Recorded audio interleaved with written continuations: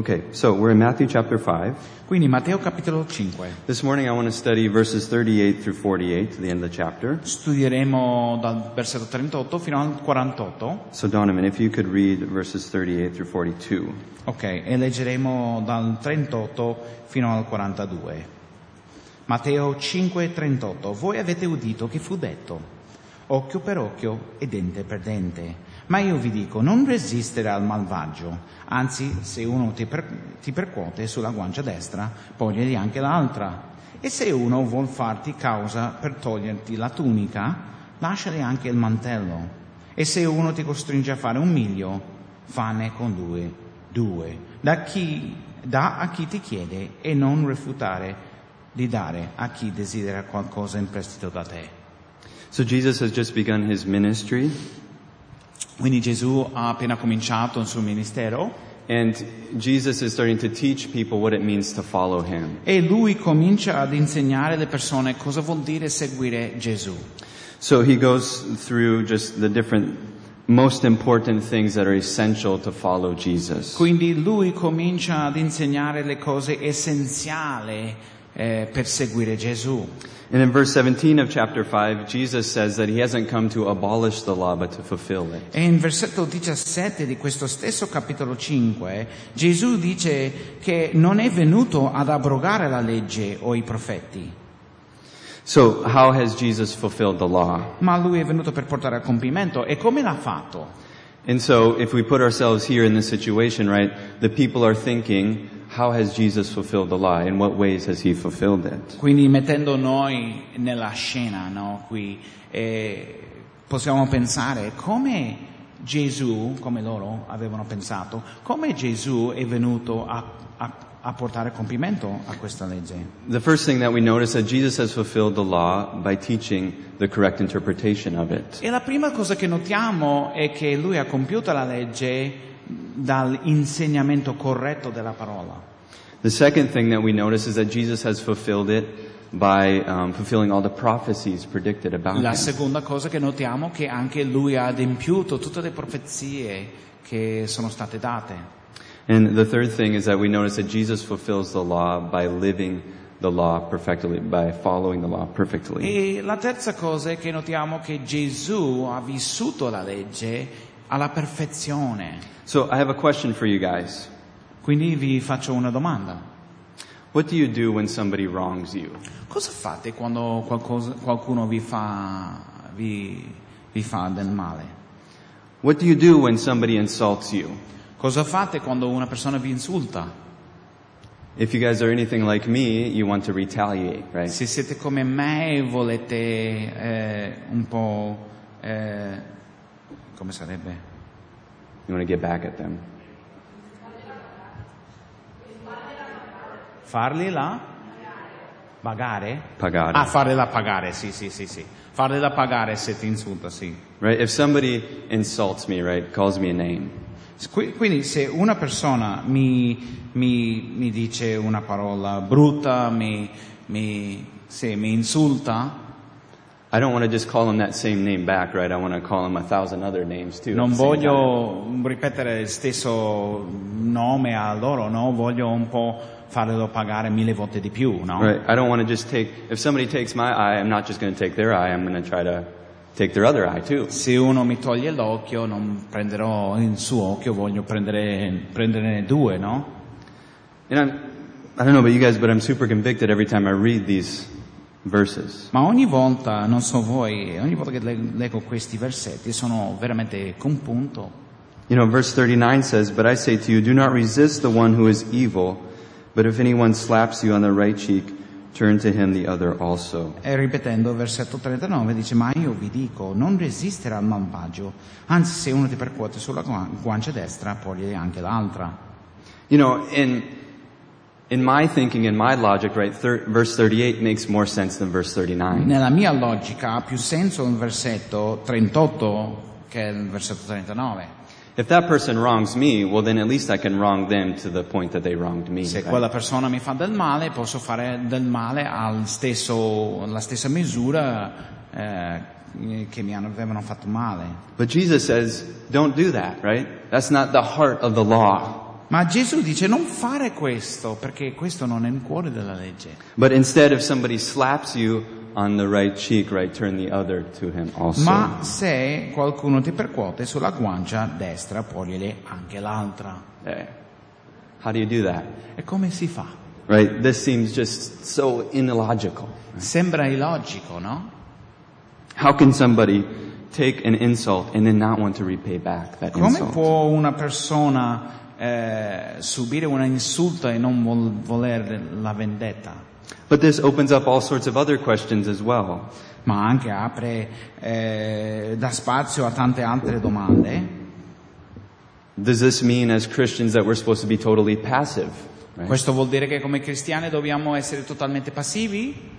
Right? That there's no justice in this world, that we're just supposed to, if anybody ever attacks us personally, that we're never supposed to respond. Che non c'è giustizia in questo mondo, che se qualcuno ci attacca non dobbiamo mai rispondere? Vuol dire questo? I don't think it means this. Non penso che sia questo. If we think about the life of Jesus, did Jesus ever interact in a way that was acting justly? Right, to bring justice. Did Jesus ever bring justice? Se pensiamo sulla vita di Gesù, lui ha mai agito in modo per portare la giustizia? Of course. Sì, certo. One of the stories that came to mind was when Jesus cleansed the temple of all the tax collectors and the people that were taking advantage. Una delle storie che viene in mente è quando Gesù ha purificato il tempio, no? Cacciando via i pubblicani, no? Quelli che approfittavano del tempio per vendere le cose. Or if somebody personally, physically attacks you, right, with a gun or maybe a bat or O se something. qualcuno ti attacca fisicamente con una mazza o con una pistola o qualcosa, Right, I don't think Jesus just means, okay, absorb it until you die, right, and then that's fine. non penso che Gesù dice sì, riceve tutti i colpi finché muoio e così, no? Basta. Right, I think a lot of Christians, especially in these days, right, with Russia and Ukraine situation, E tanti cristiani oggi, con tutta questa situazione che abbiamo fra l'Ucraina e la Russia, right, a lot of Christians are conflicted about this, right? penso che siamo in conflitto, no? Come cristiani. Right, we're supposed to love everybody, but at the same time, right, Putin seems like he's fuori di testa. E dobbiamo amare tutti quanti, no? Come cristiani, però sembra che Putin sia un po' fuori di testa in questo momento, no? So how do we, right, reconcile those two things? Come riconciliamo queste due cose? How am I supposed to love the person and at the same time, right, uphold justice? Right? How does Come that- posso amare una persona, però allo stesso tempo volere la giustizia? I want to note Romans chapter 13, Allora, Romani capitolo 13, verses 1 through 4 gives us a lot of wisdom. versetto 1 al 4, Romani 13, 1 al 4. It says this, "Let every person be subject to the governing authorities, for there is no authority except from God, and those that exist have been instituted by God. Therefore, whoever resists the authorities resists what God has appointed, and those will resist will incur judgment. For rulers are not a terror to good conduct, but to bad. Would you not have no fear than those of authority? Then do what is good, and you'll receive his approval. For he is God's servant for your good. But if you do wrong, be afraid, for he does not bear the sword in vain. For he is a servant of God, an avenger of those who carries out God's wrath on the wrongdoer." Romani 13:1. Ogni persona sia sottoposta alle autorità superiori, perché non c'è autorità se non da Dio, e le autorità che esistono sono istituite da Dio. Perciò chi resiste all'autorità resiste all'ordine di Dio, e quelli che vi resistono attireranno su di sé la condanna. I magistrati infatti non sono da temere per le opere buone, ma per le malvagie. Ora vuoi non temere l'autorità? Fa ciò che è bene e tu riceverai la lode da essa, perché il magistrato è ministro di Dio per te nel bene, ma se tu fai il male, temi, perché egli non porta la spada in vano, poiché egli è ministro di Dio, un vendicatore con ira contro colui che fa il male. So we see here that the Bible upholds that governments are instituted by God. Quindi vediamo qui che la Bibbia ci spiega che i governi sono istituiti da Dio. Right? Governments are in place to uphold justice, right? To do good. E sono lì per fare il bene, per fare la giustizia. And to punish those who disobey the law. E per punire o condannare coloro che non ubbidiscono la legge. So what does it mean? What does Jesus mean by turn the other cheek? Quindi cosa vuol dire quando Gesù dice che dobbiamo porgli l'altra guancia? Well, if we think about it for a moment, right? A slap on the cheek. Pensate un attimo che se qualcuno ti percuote sulla guancia. Does it hurt? Ti fa male? Yeah. Sì. Does it end your life? Is your life in risk? E la tua vita è a rischio a causa di questo? No. No. Right? It's an insult more of anything, right? It's an insult of who you are, right? That person doesn't like you. È più un insulto che qualsiasi altra cosa, no? È una prova che quella persona tu non gli piaci tanto. So Jesus says when a person insults you, right, don't insult him back. Quindi Gesù sta dicendo qui che quando una persona ti insulta, non insultare anche loro come risposta. Don't seek to take revenge in your own hands. Non fare vendetta. Okay, this person hurt me, I'm going to hurt him back. Ah, questa persona mi ha fatto male, quindi io gli farò del male. And it got me thinking, right, has Jesus ever been slapped? E mi ha fatto pensare, riflettere sul fatto, ma Gesù è mai stato percosso sulla guancia? Has Jesus ever been slapped in the face? Right? Yeah, of course. Sì, certo. I want to read you guys Matthew 26. Matteo 26. Verse 67. 67. This is Jesus' preparation to be crucified, right? E questa è la preparazione di Gesù prima di andare in croce. And it says in verse 67 that they spit in his face and struck him, and some slapped him. Matteo 26, 67. Allora gli sputarono in faccia e lo schiaffeggiarono ed altri lo percossero con pugni. In verse 68 says, "Prophesy to us, you Christ, who is it that struck you?" Dicendo, "O Cristo, indovino chi ti ha percosso." And Jesus, what did he do? E come ha risposto Gesù? Did he retaliate back? Ha fatto vendetta? Did he call his legions of angels and says, "Okay, you slapped me, I'm gonna just wipe you out," even though he could have? Ha chiamato legioni di angeli dicendo, mi hai percosso, ma vi faccio anichilare da questa vita. Jesus was also called an illegitimate child. Hanno chiamato anche un figlio illegittimo lui. Right? Everybody knew that you needed a man and a woman to make a child, right? Tutti sapevano che ci voleva una donna e un uomo per fare un figlio, no? And so what would they do? They go around and say, "Oh yeah, he's supposedly, right, the son of God, but we all know what really happened." E loro dicevano, ma tu dici di essere figlio di Dio, però noi sappiamo cosa è successo, com'è stato. Jesus was called a demon-possessed man. Hanno detto di Gesù che lui era posseduto. Jesus was called a friend of tax collectors and sinners. È stato chiamato amico ai pubblicani, amico dai peccatori. I want to read you guys this verse in 1 Peter chapter 2. E primo Pietro capitolo 2 vi voglio leggere un versetto.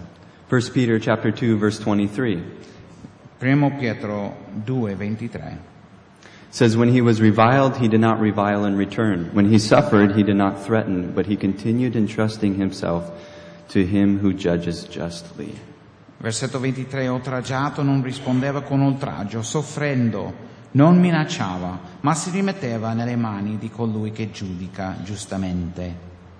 Right? I think here we get a little secret of how we can resist retaliating to the person that does us Ed ecco wrong. qui il segreto di come possiamo resistere questo volere vendetta. Jesus continued trusting himself to the one who judges justly. Gesù continuava a rimettersi nelle mani di colui che giudica giustamente. Let's continue in Matthew chapter 5 verse 40. Continuiamo il nostro studio in Matteo capitolo 5 versetto 40. Read 40 and 41. "And if anyone would sue you and take your tunic, let him have your cloak as well. And if anyone forces you to go 1 mile, go with him 2 miles. Versetto 40. E se uno vuol farti causa per toglierti la tunica, lasciagli anche il mantello. E se uno ti costringe a fare un miglio, fane con lui 2. Okay, so here we have to understand, right? None of us wear a cloak and a tunic. in these days. Dobbiamo capire che non portiamo più una tunica, un mantello, Maybe it would be more cool, like, it would be fresher. ma in magari these hot sarebbe days. un po' più fresco in questo tempo. I would be down to have a tunic and a cloak again if it was cooler. Sarebbe bello, no? Magari io sarei disposto a portare una tunica se facesse più fresco. So a tunic was the underneath layer of the clothing. Quindi la tunica era quel strato di vestiti che andava sotto, And the cloak was the outer section. e il mantello era la parte esteriore. And actually, in the law of Moses, the cloak or the outer garment, it was forbidden to take that from somebody. E nella legge di Mosè era proibito prendere il mantello di qualcuno. So here it says, if somebody would sue you to take your tunic, okay, that's fine, right? If you've wronged them, right, they can take your tunic, that's okay. E quindi qui viene detto se uno vuole farti causa per toglierti la tunica, quindi secondo la legge va bene. Yeah, no? it's right? That's what the law says. Questo diceva la legge che era giusto, si poteva fare. But then he says, but let them take your cloak as well. Però lui dopo va oltre questo e dice lasciagli anche il mantello. What the heck? Ma come? Are we just supposed to be super passive, God? Dobbiamo essere strapassivi, Dio? Verse 41, if anyone forces you to go 1 mile, go with him 2 miles. Versetto 41, e se uno ti costringe a fare un miglio, fane con lui 2. Israel right now at this time was under Roman rule. In questo momento della storia Israele si trovava sotto il regno dell'impero romano. So a Roman soldier could ask anybody on the street to carry their stuff for 1 mile. Quindi un soldato romano poteva trovare qualunque persona per strada e chiedere loro di portare le loro cose per 1 miglia. Jesus says, don't just carry it 1 mile, right, but carry it 2 miles. Gesù dice non soltanto portarlo 1 miglia, ma 2. And so here I think, right, Jesus is repeating all these things, and at a certain point you say, God, what are we supposed to do? Right? E quindi vediamo che Gesù ripete queste cose in vari modi e quindi ci chiediamo, ma Dio cosa devo fare? Right, even verse 42, it says, give to the one who begs from you and do not refuse to the one who would borrow from you. Anche in versetto 42 dice dà a chi ti chiede e non rifiutarti di dare a chi desidera qualcosa in prestito da te. So I'm just supposed to give everything that I have, love everybody that comes in my path, and I'm just going to be doing that the rest of my life. E quindi devo dare tutto quello che possiedo e devo amare tutti quelli che trovo sulla mia strada e farò questo per tutto il resto della mia vita. Yeah, that's what it means to be a Christian. Sì, questo vuol dire essere un cristiano, un seguace di Gesù. Right, we're called to love people. Siamo chiamati ad amare le persone. This oftentimes means what it loves to this is what it means to love people. E questo vuol dire amare le persone, Right, to give, dare, to go the extra mile, right? andare un'altra miglia. One person asks you, oh, just take it a mile. No, I'm going to take it 2 miles. E una persona chiede 1 miglia e dice no, io vado con te 2. Oh, you need that? I'm going to give it to you, right? Oh, hai bisogno di questa cosa? Te lo do, te lo regalo. Why? Che bello. Why are we supposed to do this? Ma perché dobbiamo fare questo? What's the point of it? Qual è il punto? I think the point is we're supposed to love people to transform this world, right? Penso che il punto sia che dobbiamo amare le persone per poter trasformare questo mondo. Right? Jesus says that you're not gonna transform this world by being the people that dominate or domineer people or tell people what to do. Gesù in sostanza ci sta dicendo che voi non cambierete il mondo essendo quelle persone che vogliono dominare le altre persone. Right? You're going to transform, or you're going to show people that you're following me by the love that you have for other people. Mostrerete che voi siete seguaci miei per l'amore che voi dimostrate agli altri. On Wednesday, the other Wednesday, I shared a story about my sister and I. L'altro mercoledì ho condiviso quella storia riguardo a me e mia sorella. Right, and whenever you read verse 38, right, retaliation, that always happens, right, with siblings. E quando leggiamo il versetto 38 che si tratta della vendetta, no? Questo sempre succede fra i fratelli, vero? Right, your sibling calls you a name or offends you and you want to retaliate, right? You want to get back at them. Il tuo fratello ti chiama un nome, ti insulta e tu vuoi vendetta, no? But once you retaliate, does it feel good? It feels good in the moment. Ma quando lo fai veramente ti senti bene? Magari nel momento ti sente bene, però But then afterwards, right, you have a deeper hole to dig yourself out. dopodiché diciamo che hai scavato una fossa un po' profonda e non ti senti così tanto bene. So how do we do this, right? How can we love people that wrong us? Quindi come possiamo amare le persone che ci fanno del male? Right? Because it's easy to come here on Sunday, we're in the midst of brothers and sisters and say, okay, God, I'm going to go out and I'm going to love the people that wrong me. Perché è facile venire qua fra i fratelli, no, nella fede e dire, ok Signore, io andrò là ad amare tutti quanti. Right? And then you get to work on Monday morning and that one collega says, makes fun of you for being a follower of Jesus. Dopo arrivi al lavoro, vedi quel collega là che ti prende in giro per essere seguace di Gesù, no? You're crazy for following that religion in the capanone and signoressa. Why are you doing that? Ma sei pazzo di seguire quella religione in quel capanone là, signoressa, no? Ma cosa fai? Right, and in that moment you just want to say, well, you're crazy too because you're Catholic just because you've always been Catholic, right? Catholic, sorry. Tu dici, no, ma tu sei pazzo perché ti chiami cattolico, perché sempre ti sei chiamato cattolico e solo per quella ragione là. Right, but is that really what we're called to do? Ma veramente siamo chiamati a dire queste cose? In that point, right, we're the same as the Catholic person. Perché a quel punto là ci riduciamo al stesso livello di loro. So, how do we find the power to do it? Quindi come o dove troviamo la potenza di poter fare questo, quello che Gesù ci istruisce? I want to point you guys back to that verse in 1 Peter chapter 2.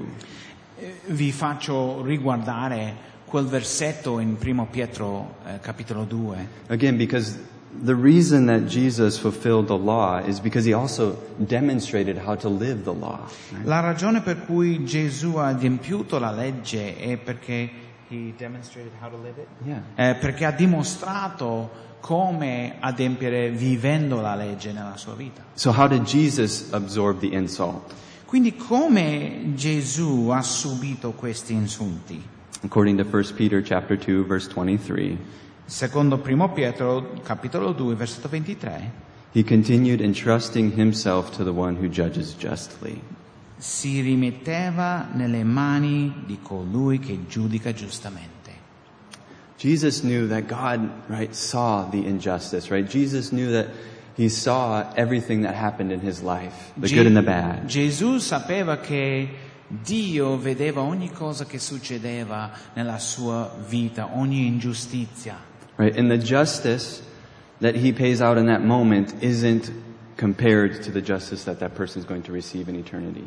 The justice that Jesus pays out in that moment. Or the justice that a person pays out in that moment, right? To get back at them. Quindi la giustizia che uno può, diciamo, ripagare o far vendetta in quel momento non è stesso di quello che uno riceverà alla fine della sua vita. Right? God sees the injustice that happens to you. Dio vede le ingiustizie che vi succedono And he calls you to endure it, e vi chiama ad ognuna a perseverare, but also to show that person incredible love, the transforming love of God. ma anche di mostrare a quella persona l'amore che trasforma. Right? What happens if you don't respond to your collega, hey, in the same way that you want to, but in a loving way? E cosa succede se non risponde in quel modo di fare vendetta, no? Che magari vorresti, però risponde in un modo mostrando l'amore. They'll probably still think that you're crazy, Sicuramente continueranno a pensare che sei pazzo, but they'll know that you're a loving person. ma sapranno che sei una persona d'amore. They'll know that something's radically changed your life. Sapranno che c'è qualcosa nella tua vita che ti ha cambiato la tua vita in modo radicale. All right, let's continue on in verse 43 through 48. Donna, Versetto 44, leggiamo fino a 48. Ma io vi dico, amate i vostri nemici, benedite coloro che vi maldicono, fate del bene a coloro che vi odiano e pregate per coloro che vi maltrattano e vi perseguitano, affinché siate figli del Padre vostro, che è nei cieli, poiché Egli fa sorgere il suo sole sopra i buoni e sopra i malvagi, e fa piovere sopra i giusti e sopra gli ingiusti. Perché se amate coloro che vi amano, che premio ne avrete? Non fanno altrettanto anche i pubblicani? E se salutate soltanto i vostri fratelli, che fate di straordinario? Non fanno altrettanto anche i pubblicani? Voi dunque siate perfetti, come è perfetto il Padre vostro che è nei cieli. Okay, again, we get back to that same thing, right? Verse 43, you have heard it said, you shall love your neighbor and hate your enemy. Quindi torniamo al stesso argomento di prima, versetto 43, dove dice ama il tuo prossimo e odia il tuo nemico. Right? And this is easy. E questo è facile. It's easy to come to church and everybody says, hey, ciao, buongiorno, come stai, right? È facile venire qui in chiesa dove tutti si salutano e dicono ciao, come stai? Right? Everybody asks you sincerely how you're doing. Tutti vi chiedono in modo sincero, ma veramente come stai? Come vanno le cose? Right? We go out and do things together. Facciamo delle cose insieme. Right? And the people that are enemies, right? The people that don't like us, E quelle che sono i nostri nemici o quelle che non li piacciamo, right? It seems right to just not give them the time of day. sembra giusto non fare mica causa, cioè non fare attenzione a loro, no? I'm not sure if this translates in Italian, but there's this phrase in English to cancel the haters. To cancel the haters? Yeah. Non so se si può tradurre, però in sostanza in inglese hanno questo detto di dire cancellare i hater. I hater sono quelli che ti odiano. Right. In social media, right? Everybody that says something bad to you, okay, I'm just going to cancel you, right? I'm going to unfollow you. Quindi sui social qualunque persona che ti dice delle cose non positive li cancelli, no? Right? Because I need to follow my dream and this hater's cramping my style. Perché io devo seguire il mio sogno e questo qua che dice delle cose non positive mi sta impedendo, quindi le cancello. Right? And that mindset to me, right, seems right in the flesh. Okay, that's what I'm going to do. E nella carne questo atteggiamento sembra giusto. Io devo fare questo. But Jesus says in verse 44, but I say to you, love your enemies and pray for those who persecute Ma in you. versetto 44 Gesù dice questo. Io vi dico, amate i vostri nemici, benedite coloro che vi maldicono. At this point, right, I just want to close it up and say, okay, I actually didn't read that, right? A sto punto voglio chiudere la Bibbia e dire no, non l'ho letto bene, no. Right, and just, okay, all right, let's turn to something easier. Right? Giriamo a un passaggio più facile, dai. But Jesus says that we need to pray and love our enemies. Gesù dice che dobbiamo pregare e amare i nostri amici, nemici. Why? Ma perché? Verse 45. Versetto 45 ci dice perché. So that you may be sons of your Father who is in heaven. Affinché siate figli del Padre vostro che è nei cieli. Right? God doesn't ask us anything that He doesn't do already. Dio non ci chiede delle cose che Lui stesso non fa. Right? And it goes on to say that for God, He makes the sun rise on the evil and on the good, and sends rain on the just and the unjust. E il versetto continua dicendo poiché Egli fa sorgere il suo sole sopra i buoni e sopra i malvagi. So everybody that gets up right away, right, and starts continually blaspheming God from the moment that they rise to the moment that they go to Quindi ogni bed. persona che si alza la mattina e bestemmia Dio dal momento in cui si alza fino a quando vanno a dormire, no? Right? God continues to love them and bless them, right, with sun, with water. Dio continua ad amare loro e benedire loro con il sole, con l'acqua, la pioggia qui che viene detta. If you guys think about it, pray for us, pray for the garden that we get some rain. Se pensate, pregate per il nostro giardino, pregate per la pioggia. Because the brothers and sisters that work in the garden on Saturday mornings, they're not working hard enough. perché i fratelli che vengono a lavorare nel giardino non stanno lavorando abbastanza, quindi ci serve la pioggia. We need the grass to grow so that we have more work to do. Abbiamo bisogno che cresca l'erba affinché abbiamo del lavoro da fare per il Signore. Just kidding. Scherzo, evidentemente. Okay, but here, right, we see the pattern, right? If we want to be followers of Jesus, sons of God, we need to love our enemies and pray for them. Ma vediamo qui che veniamo istruiti che se vogliamo essere seguaci di Gesù, figli del Padre nei cieli, dobbiamo amare e pregare per i nostri nemici. Why? Perché? Because that's what God does. Perché Dio fa questo. God sent His Son into the world. Dio ha inviato il suo figlio a questo mondo. And did the world accept Him? Ma il mondo l'ha accettato? No, the world crucified Him. No, l'hanno crocifisso. Verse 46. Versetto 46. For if you love those who love you, what reward do you have?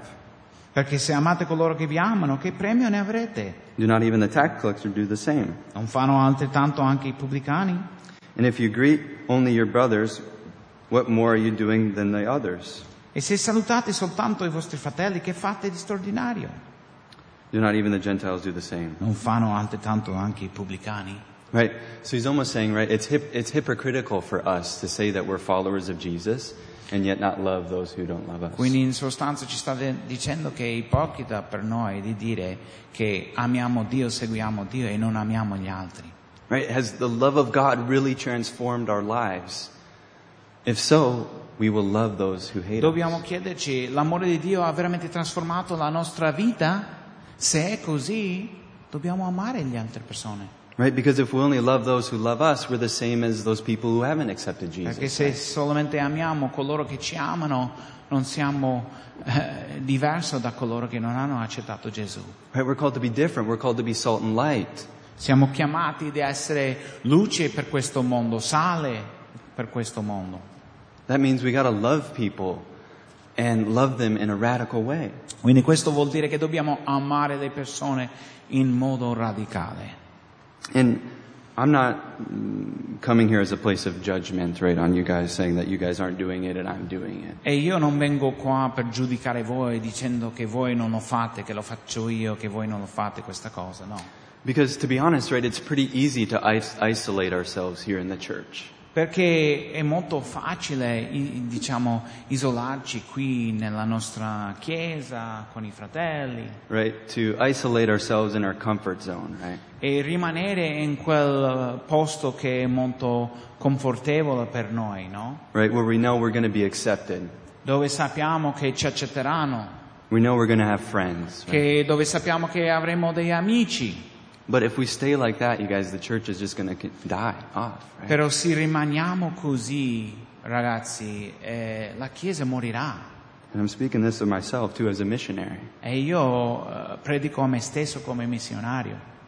So how do we find the power to love people in this way? Quindi come troviamo la potenza di poter amare le persone in questo modo? Because in verse 48, Perché vediamo in versetto 48, it says, "You therefore must be perfect as your heavenly Father is perfect."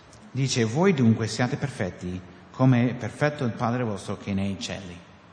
Right? Jesus, this is the standard, right? If we're going to follow God, this is the standard that Jesus sets for us. Se vogliamo seguire Dio, questo è lo standard che Gesù stabilisce. What's the standard? Qual è lo standard? Perfection. La perfezione. I'm not perfect. Io non sono perfetto. You can ask Abigail. And what? You can ask Abigail. Potete chiedere a Abigail. So where do I get the love, right, to be able to transform and love those people that hate me? Quindi da dove prendo io questo amore che trasforma per poter amare le altre persone? Where do I get the love to respond to somebody when they insult me, to respond to them with love? Da dove prendo io, da quale fonte prendo io l'amore per rispondere a un insulto con amore? The key is I gotta follow Jesus, right? La chiave è che devo seguire Gesù. Right? Jesus When he was insulted, right, he loved. Gesù, oltraggiato, ha amato le persone. Jesus, when he was hated, right, he died for us, right? He invited us in. Anche quando odiavano lui, Gesù è andato in croce e è morto per noi e ci ha invitati tutti quanti. I want to close with this passage in Romans chapter 3. Chiudiamo con questi brani da Romani Yeah, Romans chapter 3. Romani capitolo 3.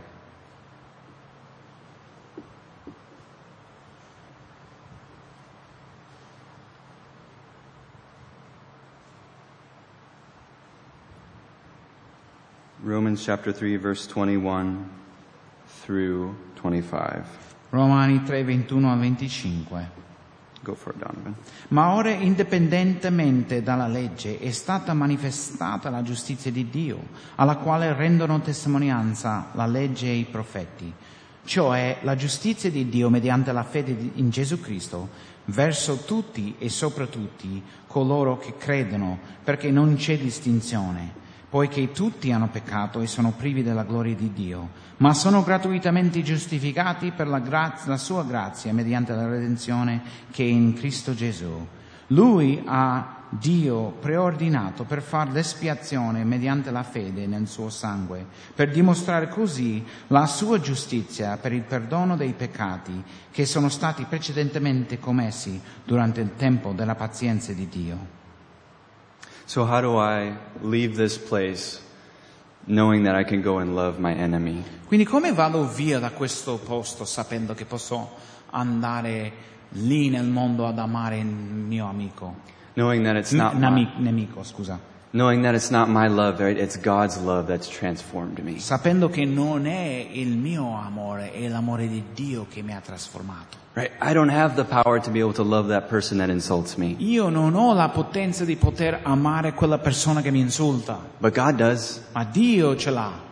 And I've received God's Spirit inside of me because I place my faith in Him. E io ho ricevuto lo Spirito di Dio dentro di me perché ho posto la mia fede in Lui. Not from what I've done, not because I'm a good person, Non perché sia io una buona persona, non per le opere che ho fatto io, but because I was a sinner and I've received Jesus because I've put my faith in Him. ma rendendomi conto che sono peccatore e ho messo la mia fede in Gesù e ho ricevuto quello che Lui ha fatto. And now I'm a child of God. E adesso sono figlio di Dio Right? I have His Spirit inside of me e il suo Spirito dimora dentro di me, that gives me the supernatural power to love those people who are difficult to love. che mi dà la potenza soprannaturale per amare quelle persone difficili da amare. God gives me everything I need to follow Him. Dio mi dà tutto quello che mi serve per seguire Lui. All I have to do is place my faith in Him. Solo devo mettere la mia fede in Lui. Right? I like the example that Tyler always uses about faith. Mi piace l'esempio che Tyler usa sempre per la fede, no? What is faith? Right? Cos'è la fede? I love the example of the chair. Mi piace l'esempio della sedia. Right? I believe that chair exists. Io credo che quella sedia esiste. Is that faith? Quella è la fede? No. No. Faith is I'm going to walk over and I'm going to sit down and I'm going to trust that chair can hold me. La fede è che vado là e mi siedo là avendo la fiducia che mi sosterrà quella sedia. And when we place our faith, right, when we trust God, right, E quando mettiamo la nostra fede in Dio, abbiamo fiducia in Lui. and God washes us from all of our sin, E Dio ci lava di ogni peccato. right, and He gives us that love, that hope, that joy, Ci dà questo amore, quella speranza, quella gioia. right, we can't help but just say, okay, I'll give everything to you, God. I want to love people the way you Non loved possiamo me. fare altro dire Dio, do tutto a te e voglio amare le persone come tu vuoi che ami le persone.